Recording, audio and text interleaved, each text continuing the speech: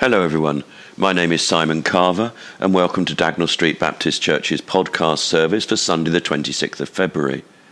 Today's podcast is a little different from usual in that I've used parts of the service that was led by our church worship group 2 weeks ago.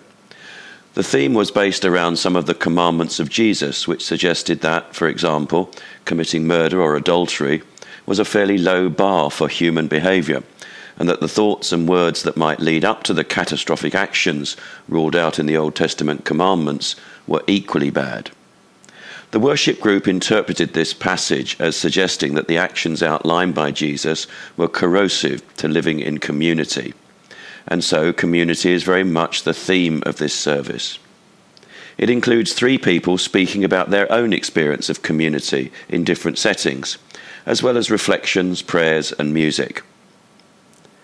The worship group isn't a set group of people, but rather the name we've given to a loose number of people who plan services every so often. It will not be the same people each time, and if you're interested in taking part, you'll be very welcome, so please let me know. Some notices. This Sunday's on-site service will be an all-age messy church and will also include a service of infant dedication and thanksgiving. Our Lent group started on Tuesday with 2 sessions at 2:30 and 7:30, both in the Cross Street Centre, when we watched the first episode of the web television series The Chosen. It's an imaginative retelling of the story of Jesus. It's very easy to pick up the story, so please come along to either the afternoon or evening sessions, even if you miss the first one. There is a free church service at the Lady Chapel in the Cathedral on Wednesday at 11 o'clock, when I will be the preacher. Our monthly church prayer meeting takes place on Saturday the 4th of March at 9 a.m. in the Cross Street Centre. And then finally, there will be a baptismal class starting soon. If anyone is interested in talking about believers' baptism, then please do speak to me.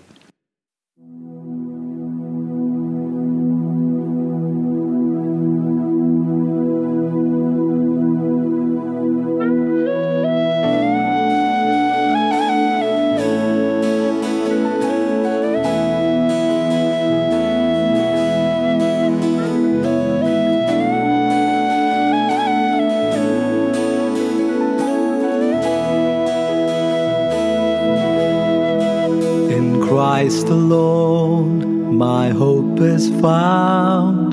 He is my light, my strength, my song, this cornerstone, this solid ground, firm through the fiercest drought and storm. What heights of love, what depths of peace, when fears are stilled, when striving cease. My comforter, my all in all, here in the love of Christ I stand.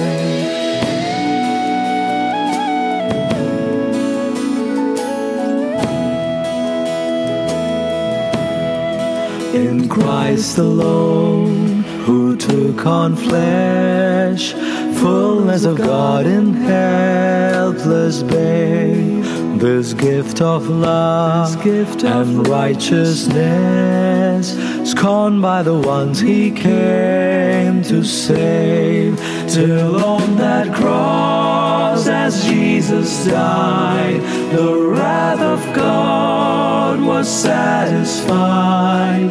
For every sin on him was laid, here in the death of Christ I live.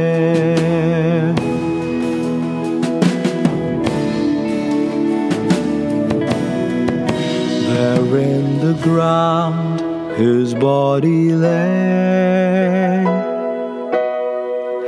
light of the world by darkness slain.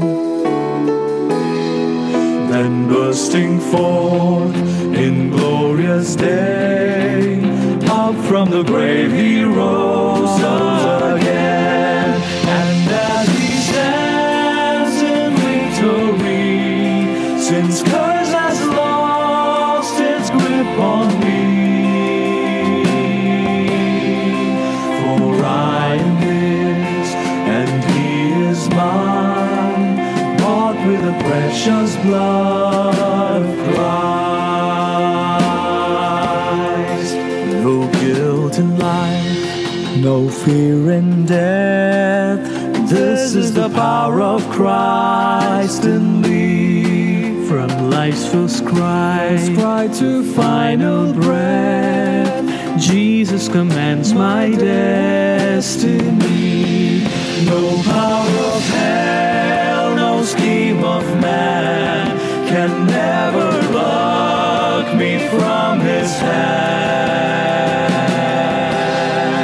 till he returns or calls me home.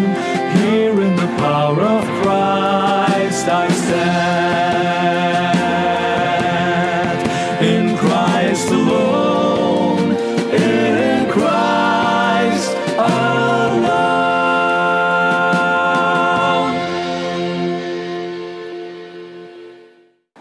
My house had 2 house mothers, both single ladies who were kind and loving, but not the same as having your own mother. Being one of 15 in a house was not always easy and required a strict routine. We had to do jobs in the house such as making beds, drying up and sweeping the floor in the dining room after meals. This training and discipline came in useful when I had my own family of 4 children to look after. However, it was a happy place and we were all well cared for, provided with good food and dressed well.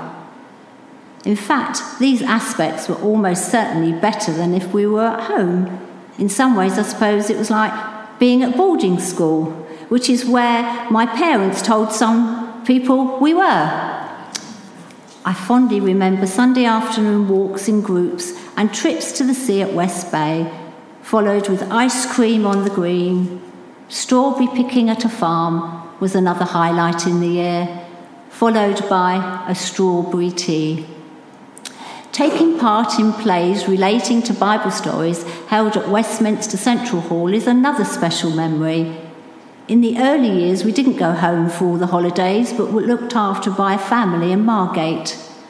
Later, when my dad used to visit monthly on a Sunday, we would go to visit an aunt and uncle in Margate for Sunday lunch. We went to the local schools, but never integrated with the local children, always being known as the Spurgeon's kids. We went to the local Baptist church, but sat as a group, not mixing with other children. I am very grateful for the Christian love shown to me in those 10 years at Birchington. Going home at 12 was quite difficult, meaning a big change for us teenagers as well as my parents. I went to a much bigger school of 1,000 girls in London and struggled to start with. One thing that Spurgeon's taught me was to be resilient, and this stood me in good stead. Being in care is clearly not as good as the ideal childhood spent in a loving family, but life at Spurgeon's was certainly the next best thing. In 2007, I was able to obtain my records, which gave a good insight into the circumstances my parents faced and more about my time in the homes, seen from a different perspective. I never really felt bitter towards my parents for having to send me away from home. Unfortunately, my father never allowed any discussion of the subject. In the last 10 years of her life following the death of my father, I built up a good, close relationship with my mother, who was genuinely sorry for the way her life worked out. I still feel part of the Spurgeon's community and go to the occasional reunions which they organise. There was a good one last year held in Birchington. I remain very grateful for all that Spurgeon's did for me, and I feel I am one of the lucky ones who has enjoyed a good life. Let us build a house where love can dwell and all can safely live. A place where saints and children tell how hearts learn to forgive. Built of hopes and dreams and visions, rock of faith and vault of grace. Here the love of Christ shall end divisions. All are welcome, all are welcome, all are welcome in this place.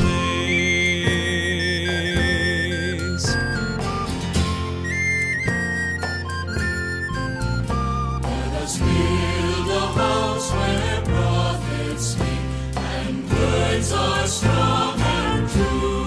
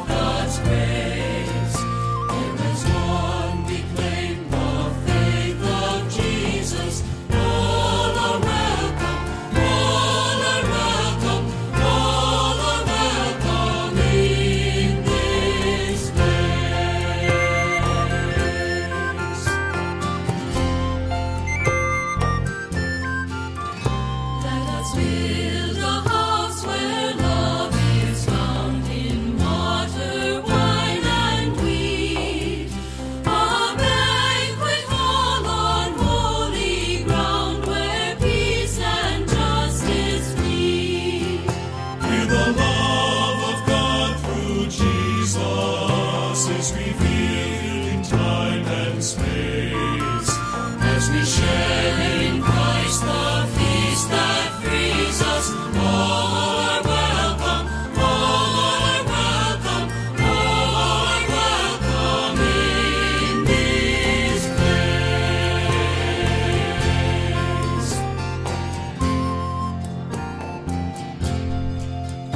Let us build a house where hands will reach beyond the wood and stone, to heal and strengthen, serve and teach, and live the word they know. Here the outcast and the stranger bears the image of God's face.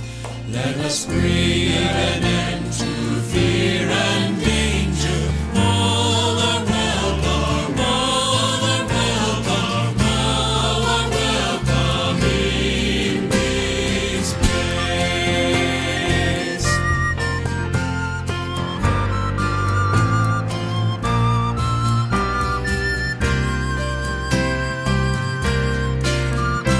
Let us build a house where all are named, their song and vision word, and loved and treasured, taught and claimed as words within the word.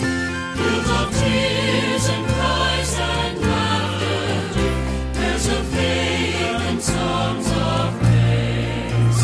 Let this house proclaim from floor to rafter, all are welcome, all are welcome, all are welcome in this place. All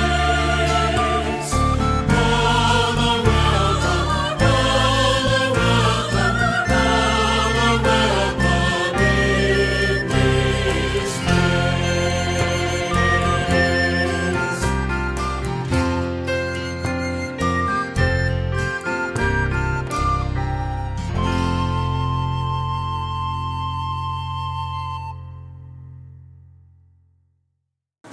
My experience of a Christian community is very different from Denise's. Many years ago, probably more years than I'd care to remember, I accepted the offer of a teaching post in a Christian international school in Jerusalem, Israel. There were 250 children in this school. They were all-day students, ranging from 5 to 16-year-olds. They were from all over the world, some from local families. Most of the families were working with the United Nations, diplomatic services, church organisations, journalists, all wanting a British education for their children. The teachers in that school were from a variety of countries and faiths, as well as a handful of local Israelis who preferred working in a private school rather than an Israeli one. The school was being run under the auspices of, it was then known as CMJ, Church's Ministry Among the Jews. So the head teacher and the core members of staff were Christians. It's a bit like a boarding school for teachers, but not for the children.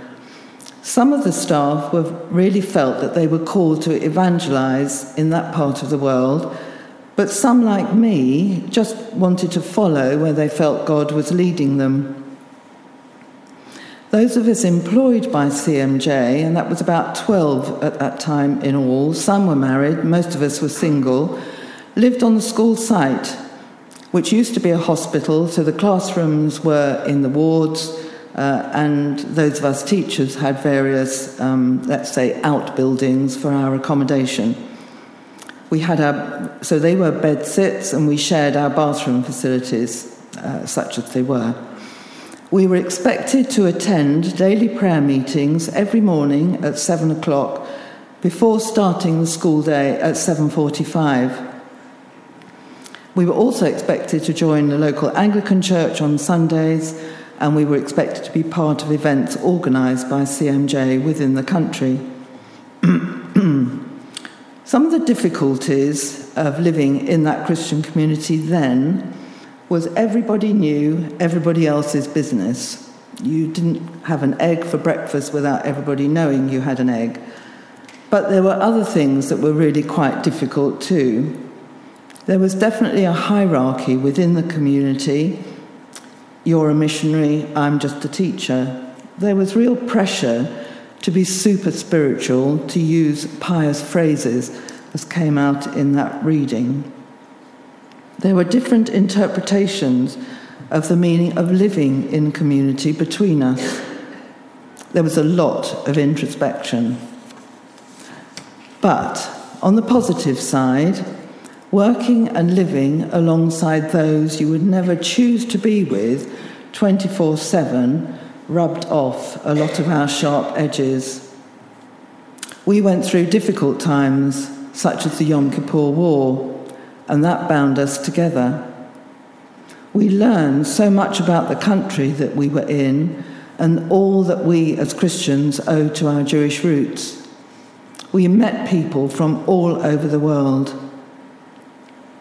Over the years that I was there, I gradually became more confident to be the person that God has made me, not the person I thought others expected me to be. We learned to have mutual respect for each other's gifts and talents. I stayed for 5 years, and I count it as a real privilege to have had those experiences, both good and bad. And I suppose the best positive is that I met my then future husband while we were working in Israel.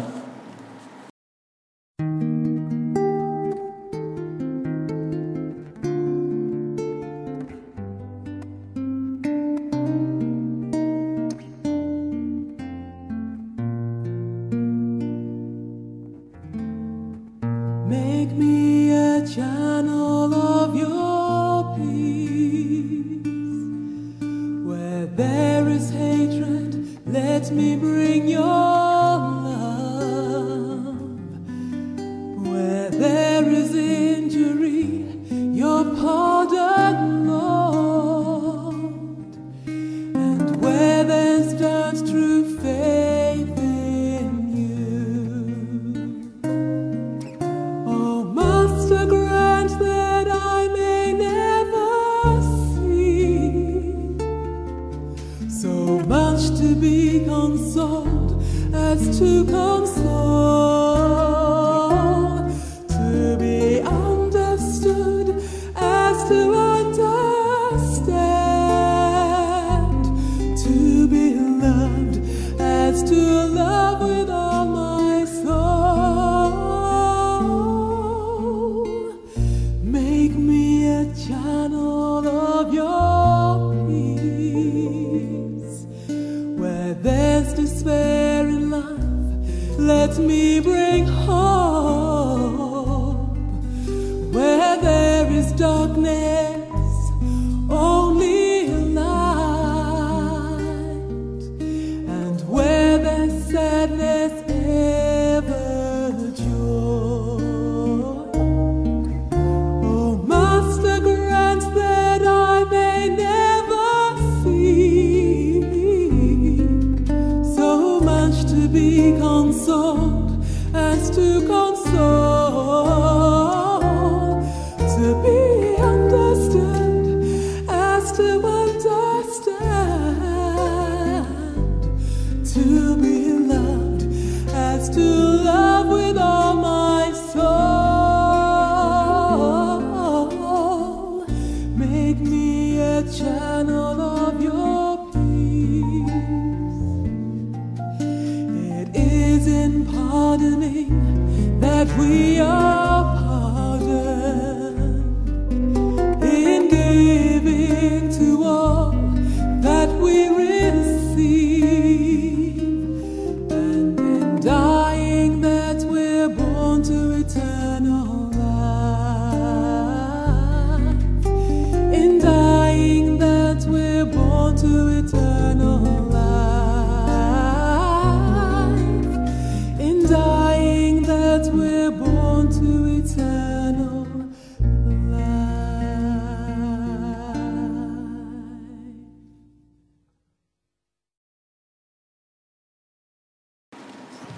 Like the previous two community stories, I'm also going to take you back in time, this time to around 50 years ago.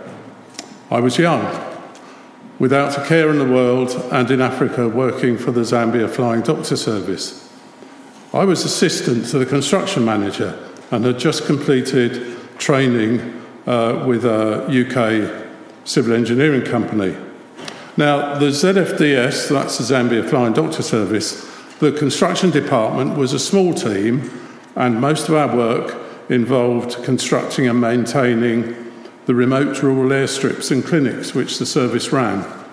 I would often travel out to one of the 13 clinics and organise small construction projects, like installing water pumps, constructing patient accommodation blocks and staff houses, or upgrading existing buildings. The work ethic was very different to what I had learnt during my training in the UK. One particular aspect was the approach many Zambian folk had towards family and community. A typical day's building work at a rural bush clinic would be an early start, around 7 a.m, soon after sunrise, and then the local workers would start to arrive. They would come from surrounding villages and would assemble together and start chatting to one another. There would be greetings amongst everyone. There were handshakes. I remember the handshakes. They were like this. You shook hands like that. And then questions like, how are you?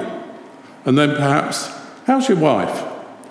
Or how's your mother, your father? How are you? And then perhaps questions, more inquiring questions. And the conversations would go on about general health and well-being, although I wasn't going to use that word. The discussions would go on for quite some time, but eventually we'd get down to some work. Now, during my training, I'd been taught about the importance of time management, timesheets, efficient working practices, working to precise programs, measuring outputs against targets, but nothing about community. After a couple of years, I came back home, but often reflected on those folk back in the bush clinics, and I wondered where Jesus' priorities would have been. Would he have focused on getting the job done efficiently, to time and within budget? Or would his priority have been more about health, well-being, I've used it again, and welfare of the families and communities around about? Let us pray. If people would only listen to you, Lord, what a wonderful chance there would be for love and community. We would all seek justice and peace. Different cultures would respect each other, and kindness would prevail. We thank you for communities that we have heard about, Lord. Children's homes where young people are nurtured, educated, and given the chance to lead fulfilled and useful lives. We give thanks for young people gathered together, experiencing the different culture and needs of those in other countries. And we are grateful for village communities everywhere, where neighbour looks after neighbour first and foremost. There are many communities in the world that make up your kingdom, and you watch over them all. This morning, we also remember communities that are hurting. The people in Turkey and Syria whose lives have been devastated or taken by the major earthquake. We pray that your love will shine through as the world joins together to help and comfort. The community around Inksip in Lancashire is suffering with the disappearance of Nicola, and neighbours are supporting the family and each other. We think of those in Ukraine suffering the continuing injustice of war, and of those in other areas of the world that are in conflict that causes displacement, pain and loss. There are many places and peoples, Lord, that need your help and comfort, and we hold them up to you in our prayers. Amen. A reading from the Gospel according to Matthew, chapter 5, beginning at verse 21, reading from the Message. You're familiar with the command to the ancients, do not murder. I'm telling you that anyone who is so much as angry with a brother or sister is guilty of murder. Carelessly call a brother idiot, and you just might find yourself hauled into court. Thoughtlessly yell stupid at a sister, and you are on the brink of hellfire. The simple moral fact is that words kill. This is how I want you to conduct yourself in these matters. If you enter your place of worship and, about to make an offering, you suddenly remember a grudge a friend has against you, abandon your offering, leave immediately, go to this friend and make things right. Then, and only then, come back and work things out with God. Or say you're out on the street and an old enemy accosts you. Don't lose a minute, make the first move, make things right with him. After all, if you leave the first move to him, knowing his track record, you're likely to end up in court, maybe even in jail. If that happens, you won't get out without a stiff fine. You know the next commandment pretty well too. Don't go to bed with another's spouse. But don't think you've preserved your virtue simply by staying out of bed. Your heart can be corrupted by lust even quicker than your body. Those ogling looks you think nobody notices, they also corrupt. Let's not pretend this is easier than it really is. If you want to live a morally pure life, here's what you have to do. You have to blind your right eye at the moment you catch it in a lustful leer. You have to choose to live one-eyed or else be dumped on a moral trash pile. And you have to chop off your right hand the moment you notice it raised threateningly. Better a bloody stump than your entire being discarded for good in the dump. And then moving to verse 33. And don't say anything you don't mean. This counsel is embedded deep in our traditions. You only make things worse when you lay down a smokescreen of pious talk, saying, I'll pray for you, and never doing it, or saying, God be with you, and not meaning it. You don't make your words true by embellishing them with religious lace. In making your speech sound more religious, it becomes less true. Just say yes and no. When you manipulate words to get your own way, you go wrong. I've called this reflection community building, which seems to fit well with what we've heard so far. Jesus' words from his Sermon on the Mount in Matthew's Gospel, which we've just heard, is one of his greatest teachings about his kingdom come. It links continuity between the Old and New Testaments. And in this morning's passage, Jesus creates a new standard, a new ethic for us to live by, so we can learn what it means to live in blessed community. The law was never intended to be the goal. It was always intended to be a means of establishing, nurturing, and protecting relationships. The passage teaches us that this community of Jesus' followers shouldn't hold grudges. It should practice reconciliation. It's not enough for us simply to do no physical harm in the world. We must also do no verbal or spiritual harm either. So not only should we refrain from doing physical violence, we should refrain from even thinking harmful thoughts or speaking harmful words. After all, a thought leads to a feeling leads to an action, and an action leads to a consequence. The time and energy put into harmful thoughts can change our own lives and the lives of others. We can be weighed down by harmful thoughts. We can be harmed by thoughts of fear and anger, and eventually they can overtake us. Our suffering can create a spiritual field around us and contribute to the suffering of everybody we meet. particularly those to whom our anxiety is directed. In short, grudges can destroy. We are called to really examine our innermost thoughts and feelings and to bring them to God for healing. We can do this not only to improve our own spiritual health, but as an act of peace for the whole world. Jesus wants us to be a community built on forgiveness. The text encourages us to examine our lives, recognising struggles and conflicts. Do they bring us closer to God or push us further away?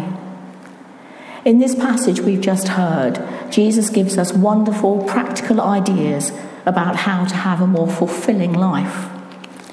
Avoid anger and hatred. Have the right relationship with God and with others. Keep our hearts from lusting and be faithful. Show mercy and love others in our communities. We all have different personalities. We are all at different stages of our lives.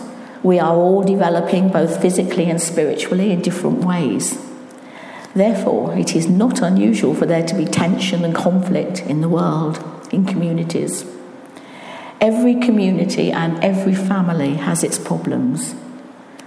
God gave us free will, but the love we offer through the grace of Jesus is accepting one another's differences, listening to other people's opinions, and in so doing, enriching our thoughts and quality of life. We need to be honest, straightforward and humble with each other. We need to be people of reconciliation and forgiveness. Consider how much we are forgiven through Jesus' sacrifice on the cross. So how can we withhold forgiveness from one another? Jesus addresses the men in his community concerning adultery. In today's world, this can be applied to all genders. Jesus warns us against murder and lust and says that if a part of your body causes you to sin, cut it off. Now, Jesus seems to be using hyperbole here. Rather than have us harm our bodies, he wants us to remove temptations in our lives that may cause us to think or act this way. Jesus wants our word to mean something. If we're going to say that we're going to do something, then we should do it. Jesus' community should be based on truth. Following Jesus' commandments can bring hope and peace, and Jesus wants the church to model these practices. These teachings will build up our community, but when we fall short, we know that in Christ there is an abundance of forgiveness. We are people of his grace and set free to love our neighbour as ourselves. It is up to us as Christians to show the distinctiveness of life by putting God first. This reading in Matthew comes after Jesus telling his disciples that they had to be like salt and light to the world, seasoning it with God's love and shining God's light into every dark corner. God gives the law out of love for us to strengthen community by pointing our attention towards the needs of our neighbour.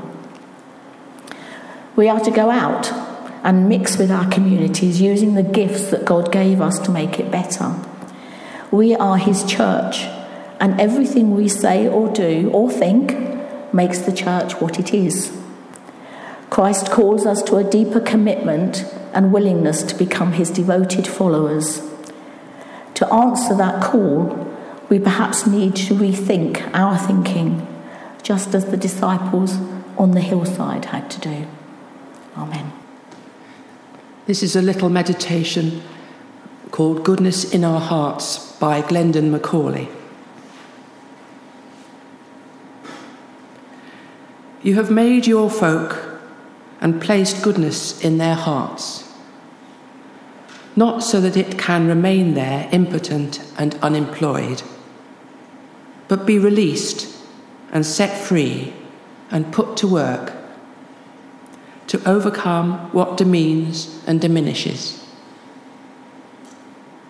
So then, summon out this great energy within us, for love lies latent. Do not let our potential remain silent. nor our goodness remain dormant and unfulfilled.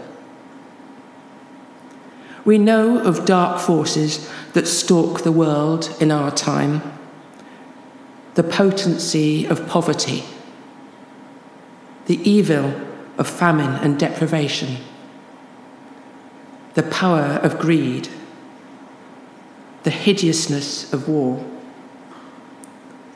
the fascinations that distract and service to defocus us. Save us from these and use us to show yourself to others. In the pain of these hate-filled days, in the anger that calls for revenge, in the fear and suspicion that wrecks relationships, let our involvement bring hope and radical change where they need to be. Embodiment of love, draw us into your community of caring. Make the ordinary special, the unremarkable sacred, the everyday different and holy, and so divine. Make us, then, more than a group that happens to hold some things in common. Make us your community through the love of heaven. For where there is generosity and mercy and love, you yourself are there. Amen. We are many, God's great diversity, yet we are one in Christ. Different faces, different races, yet we are one in Christ. Butchers, bakers, website makers, bankers, tailors, teachers, sailors, yet we are one in Christ. Fathers, mothers, sisters, brothers, single, married, broken, carried, yet we are one in Christ. The happy, the clappy, the barely out of nappies, the ancient, the modern, the famous, the forgotten, yet we are one in Christ. Some hopeful, some hopeless, some cope well, some cope less, some sure and some doubt, some whisper, some shout, yet we are one in Christ. Those with abundance, those with need, those who are generous or wrestle with greed, yet we are one in Christ.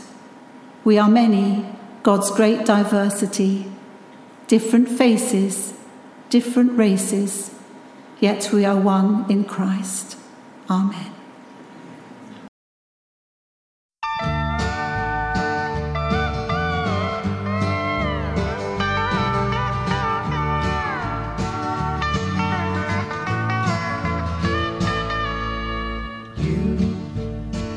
Who are on the road must have a code that you can live by, and so become yourself, because the past is just a goodbye.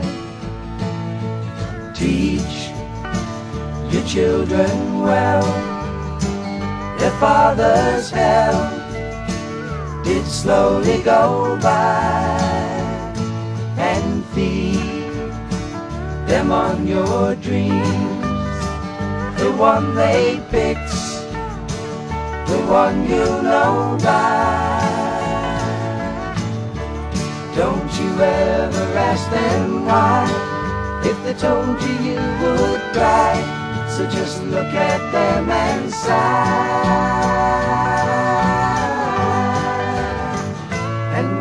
They love you.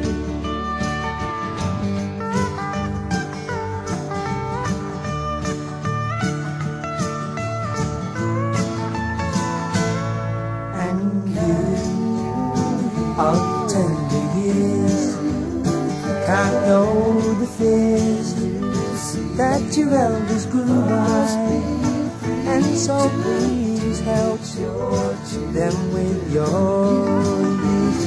They see the truth before they can die. Teach your parents well. Their children's hell will slowly go by, and feed them on your dreams. The one they fix, the one you know by. Don't you ever ask them why. If they told you, you would cry. So just look at them and sigh.